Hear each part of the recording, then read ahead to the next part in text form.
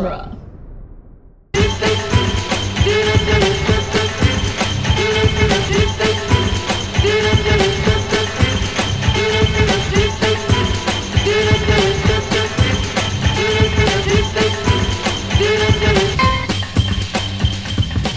Welcome back to the Cornetto Minute, the soon-to-be daily podcast where we will analyze and celebrate Edgar Wright's Cornetto trilogy 1 minute at a time. I'm Scott Corelli.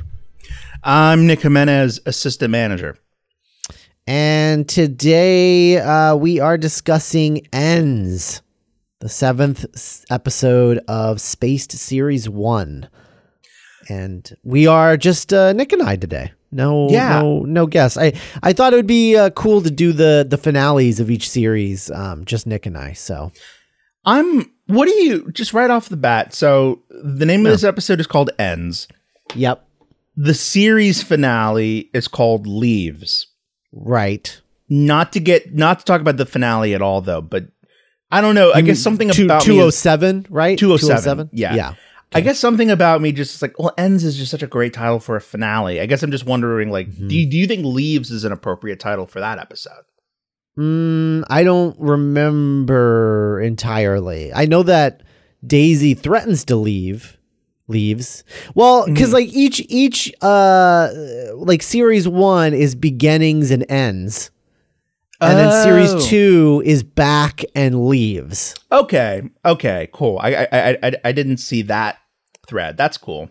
Yeah, so I think it's just like series by series. I don't think they were taking the television show as in its entirety when they were into consideration when they were naming the episodes. But yeah, so that's, I mean, I think it's mostly called Ends just because the first episode is called Beginnings, because there's not really anything ending in this. Yeah, it's the end. It's almost like looking at it as a physical object. It's like beginning, ends. Right, exactly. So Ends I think is an interesting episode because it doesn't have a gimmick. Right. It's really just an episode about these characters. And there's certainly, references and things like that in it, but it's not, there's no sort of like overarching, you've got, the rave episode and the heist episode and the art episode. Yeah, the zombie episode or the paintball episode or the house party episode, housewarming party episode. Like, like each one has like a gimmick, and this one doesn't have one. Which at first glance, I think because you've gotten so used to having the gimmick that it almost feels unfocused in the way that episodes of Community that don't have a gimmick can sometimes feel kind of unfocused. Where it's just about when it becomes just a sitcom, so to speak. Right. Because like it's funny because I was at first my immediate response to you mentioning Community is yes, but there are episodes where it's just the characters talking. But even the ones where it's just the characters talking, the best ones do tend to have, like, I think about like Remedial Chaos Theory, or the one where Annie's pen gets stolen, or the My Dinner with Abed episode. Yeah, and those are so. And what's genius about that show is, and those episodes in particular, are how it does have a theme and a focus and a quote a gimmick, I guess, if you want to be unkind, but right. Those do so much. I mean, I go back to those episodes mentally because of what we learned about those characters. Yeah, I think about Troy offering Gillian Jacobs a cigarette, but it's like a candy. Right. Yeah. I think that here, there's not a gimmick, but I think that the episode is really strong. It's a really good sort of mirror in the same way that the title is. It's a good mirror to the pilot in a lot of ways, because the pilot didn't really have a gimmick either. No. It was kind of just like, here are these characters. Right. And I guess what I do enjoy so much about this episode, I think it's saying very interesting things about, in like 18 minutes, by the way, about how the responsibility that comes with meaning something to someone and friendship, and what happens when those new friendships come in the way of what you wanted before. Like I've been both a Tim and a Daisy in this episode. Oh yeah. I've been like, oh, I really care about this person. Does this person not know how much I care about them? And also like, oh crap, I really care about this person. I don't know if that's scary to me, because it can be weird, especially when you're a character like Tim that is so much in his own world and about his drawing and his comics and his movies, but to be like, oh crap, I actually have to keep track of how I'm affecting this person that I kind of I don't really think about a lot. I don't think right. Tim really thinks about Daisy's emotions a lot. Which is why this episode and the episode we're going to talk about in a couple of days, the season 2 premiere, is, and like they're very similar thematically. Yes, watching them one after the other was very interesting. Yeah, it's almost like, it's almost like the series 2 premiere is like a direct sequel to this episode. There's like references in this that kind of get dealt with in the premiere, but not in like a cliffhanger resolution way. And just like they make a passing reference to Daisy wanting to see the Taj Mahal. And then in the next episode, she's like coming back from vacation from seeing the Taj Mahal and the rest of Asia, Mm-hmm. And during the commentaries, there were some very interesting moments where Edgar Wright would, in passing, refer to spaces as the film instead of the show. Mm-hmm. Yeah, and I don't think that's an accident, because 201 really does have the feel of like the first scene of a sequel. And we'll talk about that later, but and the ending of this episode is very much like what I think the ending of a good film would be. Like it feels like an ending, but there also is like, hey, these characters are gonna keep going, and it feels like everything really ends with an ellipses. Like Brian and Twist's relationship is very much like this is the beginning of something and not the end of something. Right. So yeah, just a lot to talk. So the episode starts with Sarah, Tim's ex-girlfriend, telling Tim that, quote, she wants to talk. Right. And Daisy just being like, I mean, she's just gonna mess with you, and she feels like it's interesting because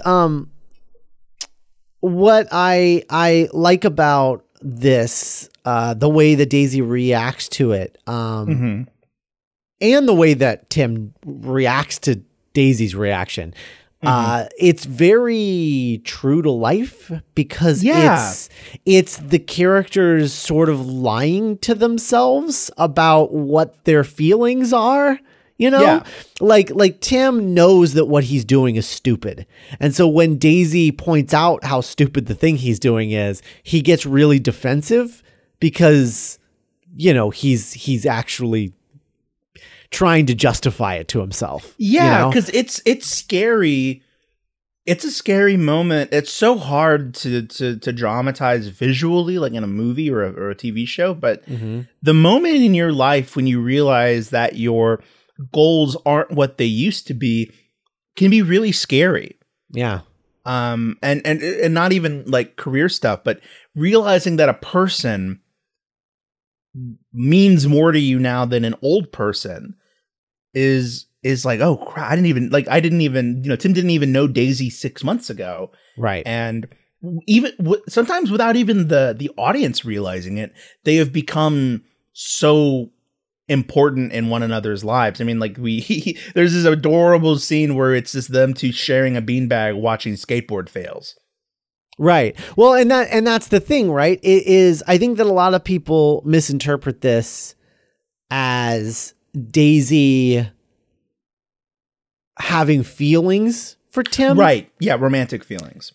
Right, but I don't think that's necessarily the case here. I think that does I do think that comes into play in series 2, but I don't think that's what's happening here. I think what's happening here is that Daisy doesn't have a best friend. She's had Twist, but Twist, who was her best friend prior to the show starting, prior to the show starting, was not a good friend. She was just the best friend that she had. And now, which is a very human thing. Right. And now Tim is her best friend. Like that's a real friend. Right. And a real friend.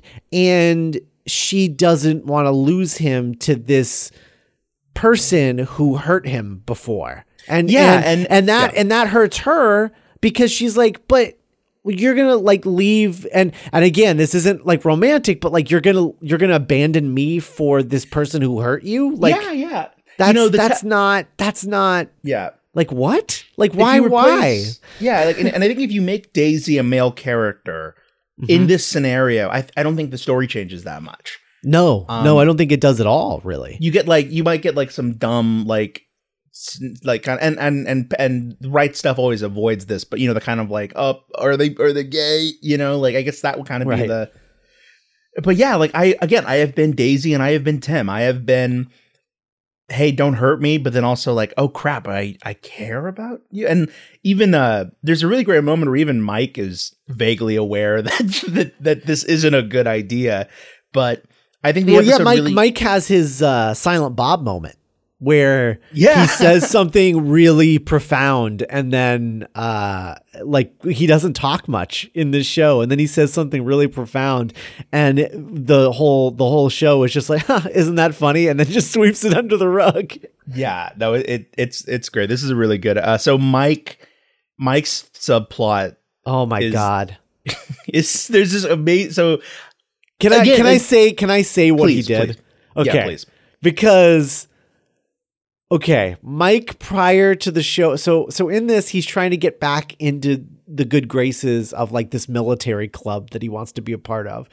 That's basically like, what is that? The ROTC. ROTC. Right. I think it's like the British equivalent of that. Okay. And cool. They kicked him out because he stole a tank and tried to invade France through Euro Disney. Yeah, it was like through Disneyland, Euro Disney at the time. Like, Disneyland Paris, Euro Disney at the time. Yeah. Yeah, that his hearing is one of the best scenes of the season, I think. Oh my God, it's just flawless. I'm a little bit in awe of Nick Frost's performance and really we're gonna I think Nick Frost is gonna very much be the Christopher Lloyd of this series, in which we were just constantly like marveling at his comic abilities. But I love how he refuses to make his characters, and we'll focus on Mike, but I love how Mike he won't let Mike be just an idiot or just like a goofy, like a quote, the Joey. Like Mike is a emotionally, I don't know, he's just such an interesting dude, and it seems like these are so great because you kind of don't know how he's going to react to stuff. Like you don't know if he's going to get back in the army or not, and I think you're with, and I really love that you get to see Tim and Mike be just unabashedly in love with one another, because I think you get to see that Tim is capable of being a really good friend, right? Like he makes Mike friggin' sandwiches. Like, I'll pick you up at 5. It's great. We also get the introduction of the happy dance. We do, yeah.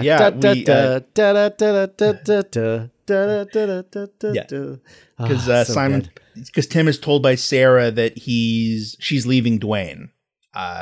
Right. Sarah Fenwitz's character. And then, he does. And also I remember during Tim's happy dance being like, God, Peg, I'm a big fan. I tend to be a verbal dude as a performer. So I'm always I love seeing how someone can just physically get a laugh, and Simon Pegg just dancing is just so good. When he does that little break dance at the end and it's like kind of good and you're like, oh crap. Oh yeah. Is this the little bit of pop and lock or whatever? The little pop and lock there. Has Tim danced before yet? Is this the first instance of Simon Pegg dancing that we've had on the show? Maybe that's possibly, because I just thought of an instance and I was like, no, that's series 2. The happy birthday to you. Yeah. that's in series 2. So no, I think that might be the first instance, quite possibly. Mm-hmm. But speaking of happy dances, I guess our C plot is Brian is hanging out. I love the evolution of, it's so real how, like, when you see Brian hanging out with Daisy and Twist without Tim there, it kind of feels like an evolution of like, oh yeah, like when the friend group, they're able to hang out without their central planet, so to speak. Right. And able to like be in the, and Brian is in the room and like engaging with them. And but then you mentioned Jessica Stevenson, or Jessica Hines-Day Stevenson is she's so brilliant. Like I don't know, she's just so weird, and I just like the way that she plays Daisy is just so weird, and I don't know where these decisions come from of like what she's about to do. Like she has this Klingon bat'leth. Clearly Tim's that she's just picked up and is playing with. Right. And you know, she says, I think Brian just asked you on a date. And Twist is like, no, I don't think so. And he goes, yes, he did. And she's like, no. And then just like puts the bat'leth to her throat and says, yes he did. And it's just such a weird thing to do. It to me, it just, I assume it has to just be Jessica Hines-Day Stevenson just being present. Just like, because I love acting like that. You know, like when you watch Kate McKinnon in Ghostbusters, I brought this up before, you're just like, oh, she's making this up as she goes. She's just so in the moment and so in the character that, you know, there's I'm about to connect Jessica Hines to Marlon Brando. You just made me want Jessica Hines in a Ghostbusters uniform. Oh, absolutely. That would be great. Oh man. But there's a scene in A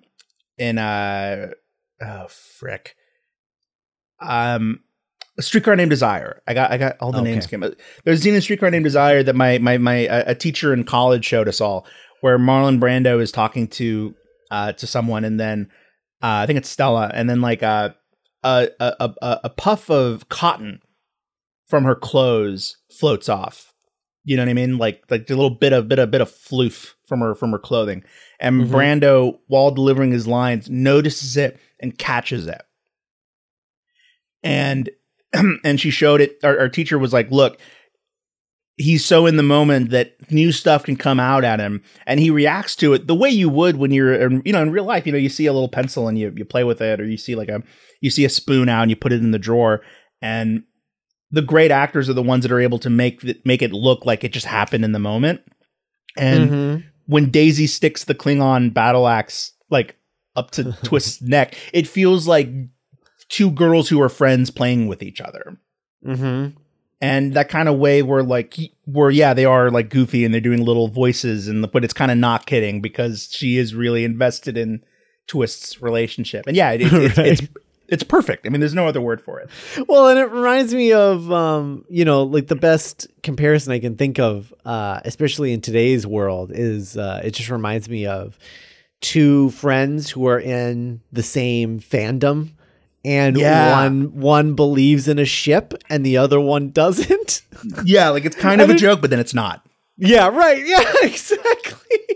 Where one is just like, oh, look, they want to make out. And they're like, no, he doesn't. Yes, they do. Yeah. And like, even like the little voices, like, I think that's so specific. I mean, if you're lucky enough, you've had a couple of Daisies in your life. And I think I have had a couple of Daisies in my life. And yeah, just little moments like that are very, yeah. And it makes you, I think it's a miracle that or at least me, that I love Twist as much as I do.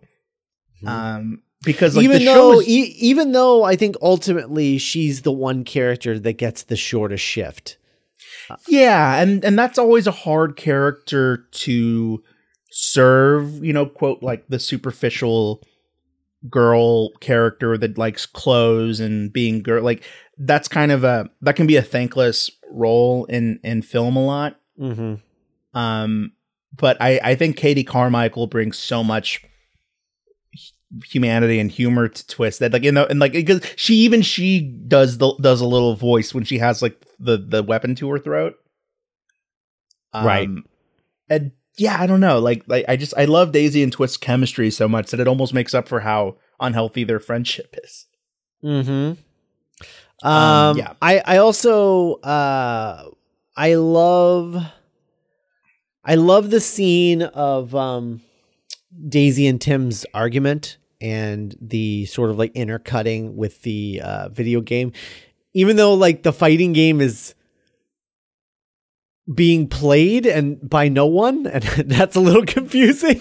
Yeah, it's not the best metaphor the show's given us. Yeah. But I do, but it's all worth it for the Daisy Steiner wins. Ha ha ha ha. Which is just doing that weird thing with her arm. That arm thing, the video game character, yeah. Yeah, when you take it out of the context of the video game, you're just like, yeah, that is a weird thing for anyone to do with their arm. Why did they program the computer to do that? Mm-hmm. I did really like the Street Fighter characters reacting to Tekken. The burns. The Tekken character. I think it's Tekken. It's either Tekken or Virtua Fighter. It's definitely not Street Fighter, which is what I said.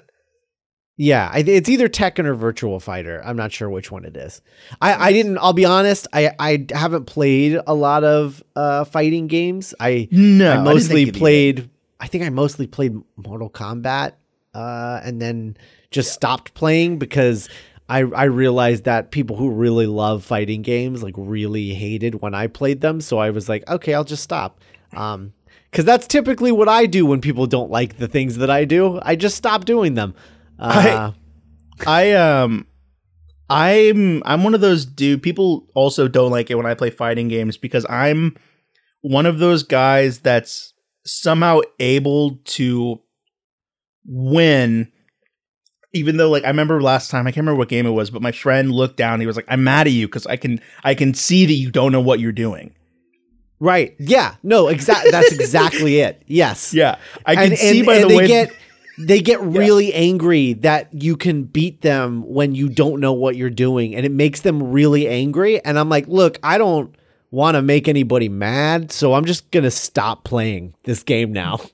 Yeah. Yeah. Where it's just like, you can see it's the only game where the goal is to get better, not to win. And I don't understand the logic. I'm like, you're supposed to win, aren't you? But not like that. You can't just press the square button until my health goes out. I'm like, but that works. If I was in a real fight, that's absolutely what I would do. I know. Yeah. Anyway, it's silly. holy shit! I can just. Video games are so silly. Yes. So I don't think has Marsha come into the episode yet.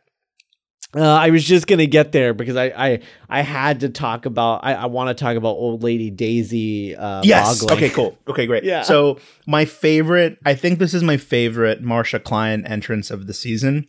Mm-hmm. Because it's very so through the door you hear like hello, and like there's only one human in the world it could possibly be, but then when she opens the door, Marsha gives another hello, and just the two in a row.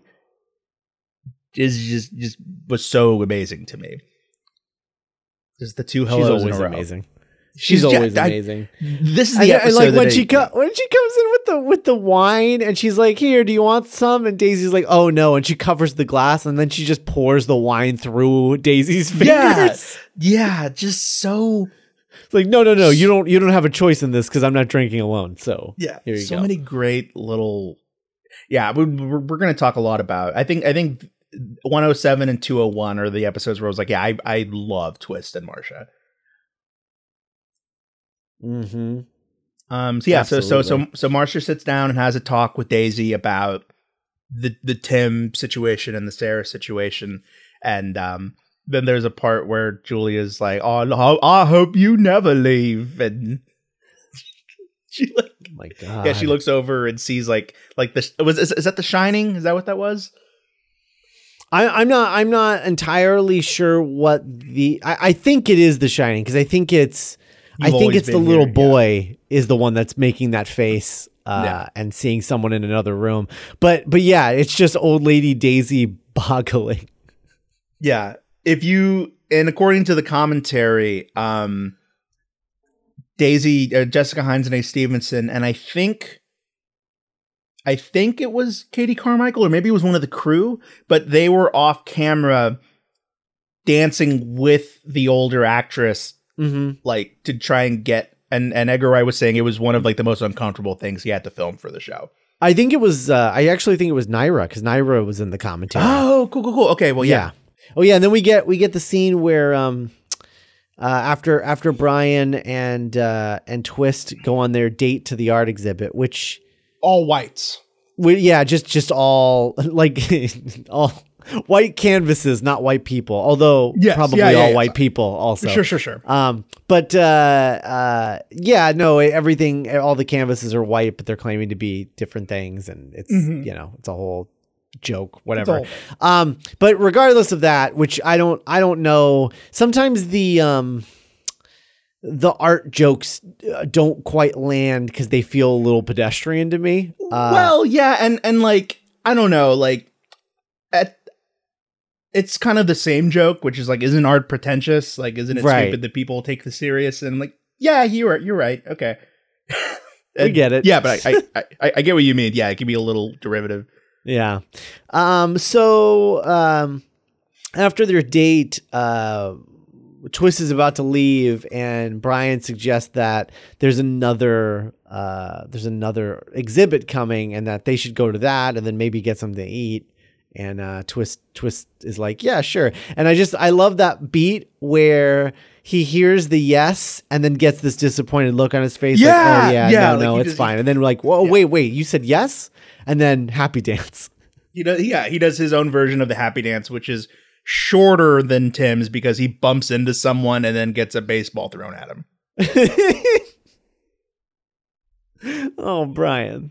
I know, so Scott and I watched this not just as fans of the show, but also as writers that are hoping to do this professionally. And so one thing that's kind of been on my mind a lot is how to make the straight white male protagonist not skin crawlingly obnoxious.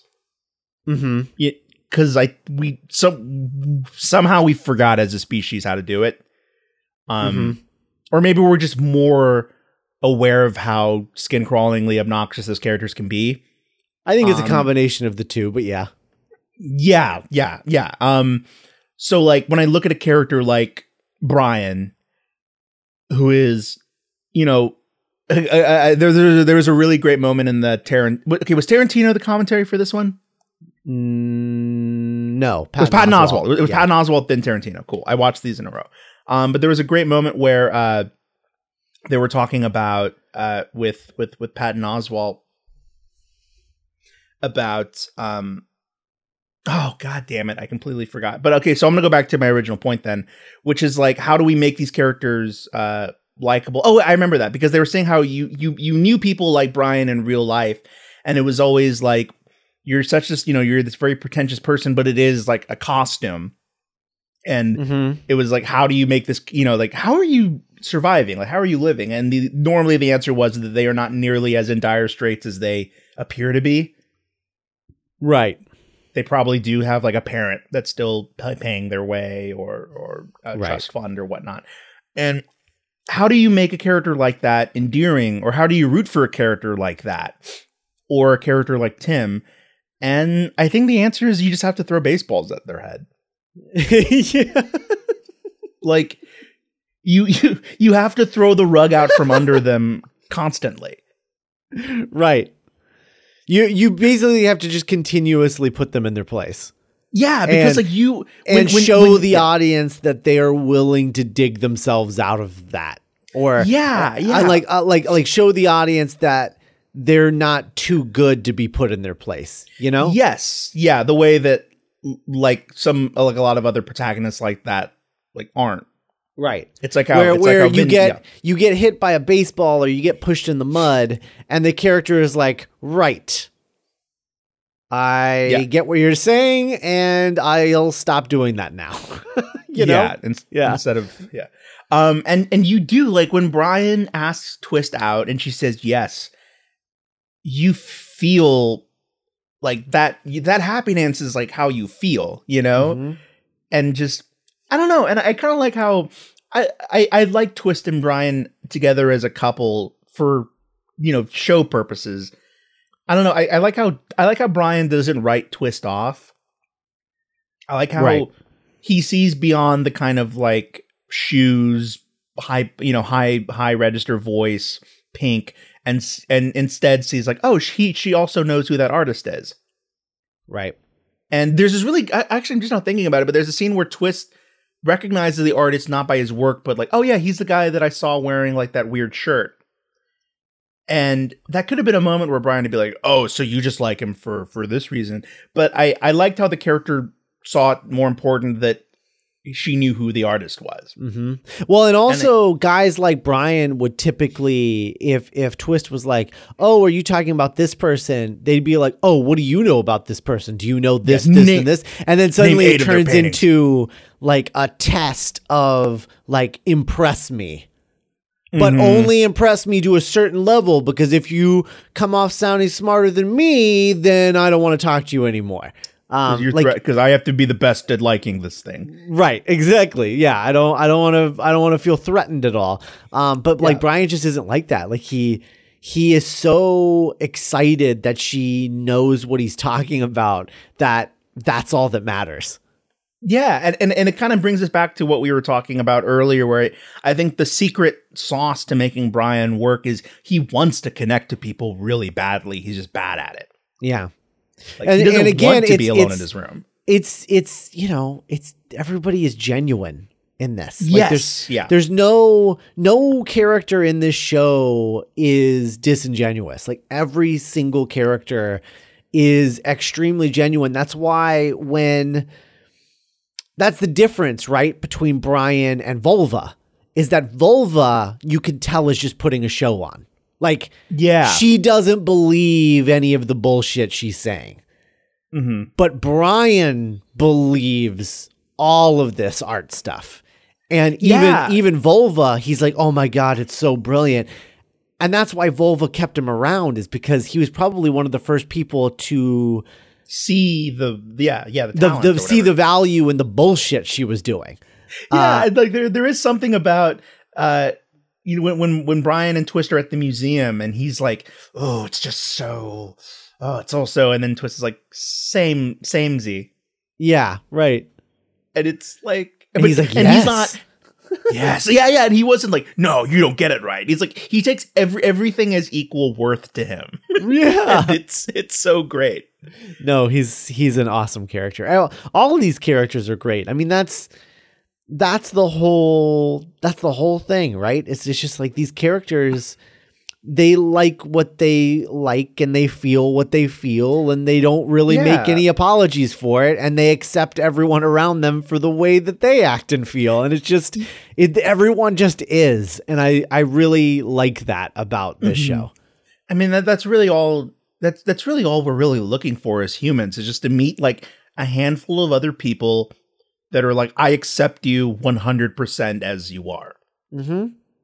And I think that may be, to bring up secret sauce weirdly for the third time in one episode. I think, for a show that only lasted like 13 episodes, the characters are the reasons we come back to it.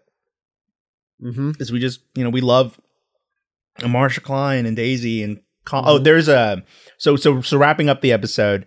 Mm-hmm. Daisy goes to meet Tim at a pub. Mm-hmm. And takes Colin out for a walk. Yeah, he comes to the pub with him. That was great. The shot of Colin like scurrying out of the door of the apartment.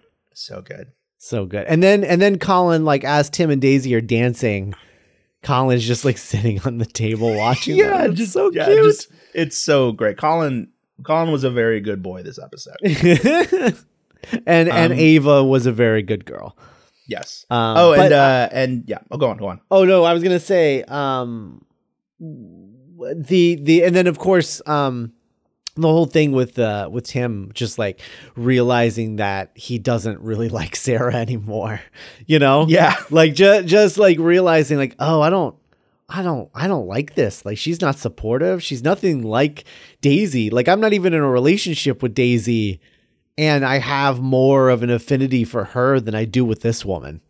Like I just got comfortable and I just got used to having her around. And now that I'm used to not having her around, I don't really care anymore. And I can't even tell you how many times that's happened to me. I mean, literally every time you break up with someone, that's how you feel. Like you're not actually sad about losing that person. You're more just sad that your life as you know it has completely turned upside down. Yeah, but eventually you get used to that and then you accept the new status quo and then you don't really want to go back to the old status quo. So, yeah. And then you dance about it. Well, it was good. Go ahead. I was going to say just like I guess the arc of this season is just how Tim and Daisy, but I guess Tim has to learn it longer. Without even accidentally, they kind of do create like a family unit around themselves. Yeah. Well, there's a line in that last scene that I wanted to really point out because I think it sums up the whole, at least series 1, maybe the entire show. I mean, we'll see on the other end of series 2. But Tim says, "Life just isn't like the movies, is it?" Mm-hmm.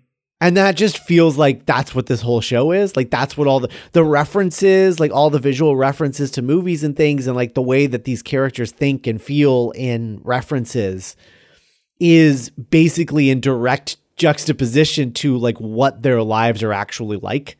And that's what the show has always been about, is these characters striving to be characters in a movie or a TV show, but not being that and learning that that's okay. Yeah, realizing that real life is never going to fit the 3-act structure of storytelling. Right. And wanting that or expecting that can lead to a lot of unhappiness. Yeah. Yeah, no, I loved that. I thought that was a brilliant line. And Jessica and Simon did a really good job, I think, summing up this first season and the story of these characters. They did a really great job. It's funny because I know we're never going to get a third series of Spaced, but I would love to see a spiritual successor to Spaced, whether that's in a movie form or whatever, and maybe not even necessarily Edgar Wright directing it, just putting Jessica and Simon together on a script again.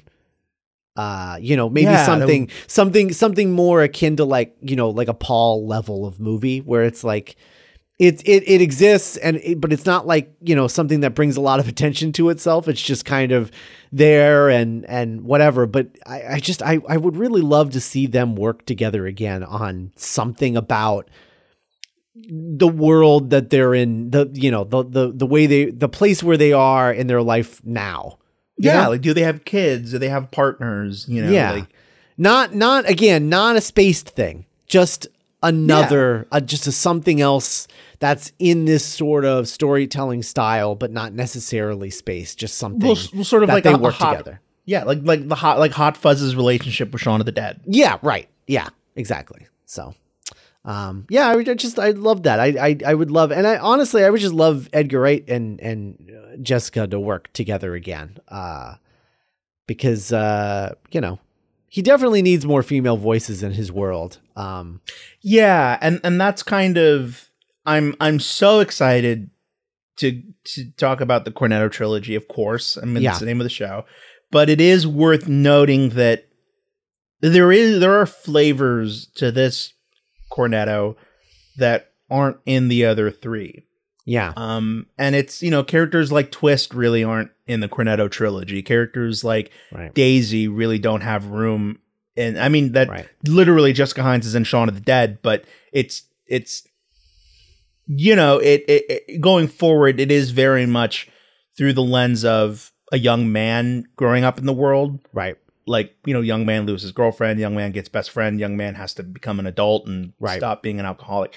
And you do lose little flavors like that are, and that just comes from collaboration. I mean, but it is worth noting, I think. Yeah, absolutely. All right. I think that wraps up 107. And I think we're going to be back to talk about 201. In the meantime, if you're on Facebook, join us, the Cornetto Minute Listeners Pub on Facebook. We keep it as a private group, but you can ask to be a member, and we'll let you in if you don't look like you're spam. Don't look like spam, and we'll let you in the group, and you can hang out with us and talk about Edgar Wright and talk about Spaced and talk about the Cornetto trilogy and all that stuff. So if that sounds like something that you want to be a part of, and you're on Facebook, make sure that you check that out, and we'll be back with 201. Bye. Bye.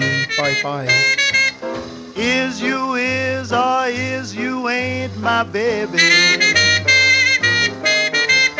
Maybe baby's found somebody new. Or is my baby still my baby true?